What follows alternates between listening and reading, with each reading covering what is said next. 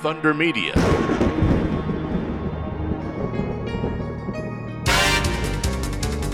Hi, I'm Scott Pye. Hi, I'm Dave Reynolds. Hi, I'm Chaz Mostert, and you're listening to Supercars Today.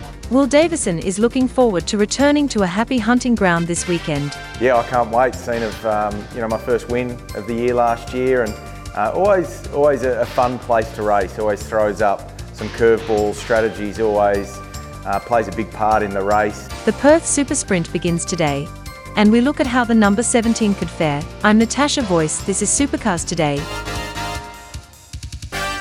Each week, find out what the men behind the V8 News know and what the drivers and teams are going to do next. It's interviews and opinions on Inside Supercars. My predecessor, Roland Dane, did a very, very good job. Everyone had done the same format for years. Everyone knew the strategies that worked, that didn't, the tyres, the fuel. Tune in for more at sportradio.com.au or lock in the podcast on your iTunes or mobile device. Search Inside Supercars. This program is brought to you by P1 Australia, quality racing components, and manufacturers of engine water heaters for midgets, sprints, wingless, and all types of open-wheel dirt track cars. Check out their full range today at p1australia.com.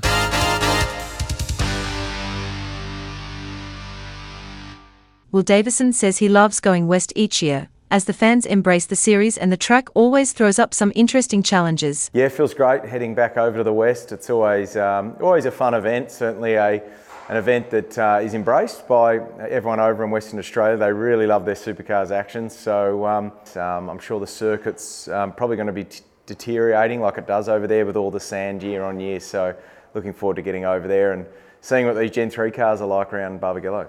Davison talked about the challenges of short track racing in supercars. Perth's, it's a fun little track. It's a short lap, one of the few that's under a minute for a time. So qualifying's always a unique challenge with 25 cars on the track. Trying to get clear space always provides its challenges.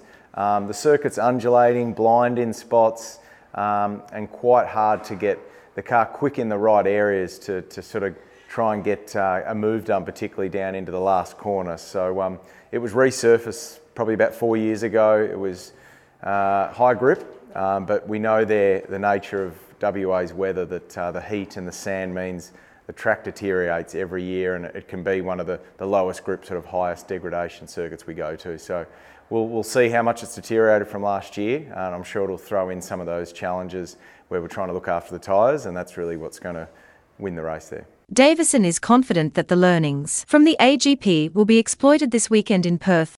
Yeah, since Albert Park, we've obviously had our heads down and we're all very focused on trying to make sure we can take another step and just improve some of our little weaknesses and some of the mistakes we've made. So we had lots of good information out of Melbourne. We learnt a lot about the car, so obviously spent lots of time analysing that and thinking about how we can go even quicker in Perth and what will be required there at that circuit.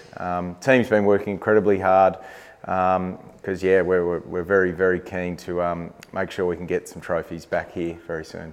And what can the fans expect from DJR this weekend? Fans can expect, I think, a good show in Perth, back to a super sprint format. And Perth just always provides great racing. So I think these Gen 3 cars are already showing that the fields are close.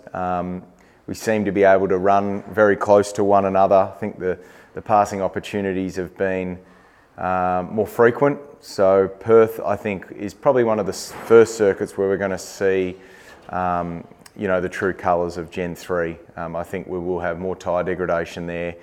Just the nature of the corners at Barbagallo really open itself up to generally great racing. So I think we could be on for some 3 pretty crazy races.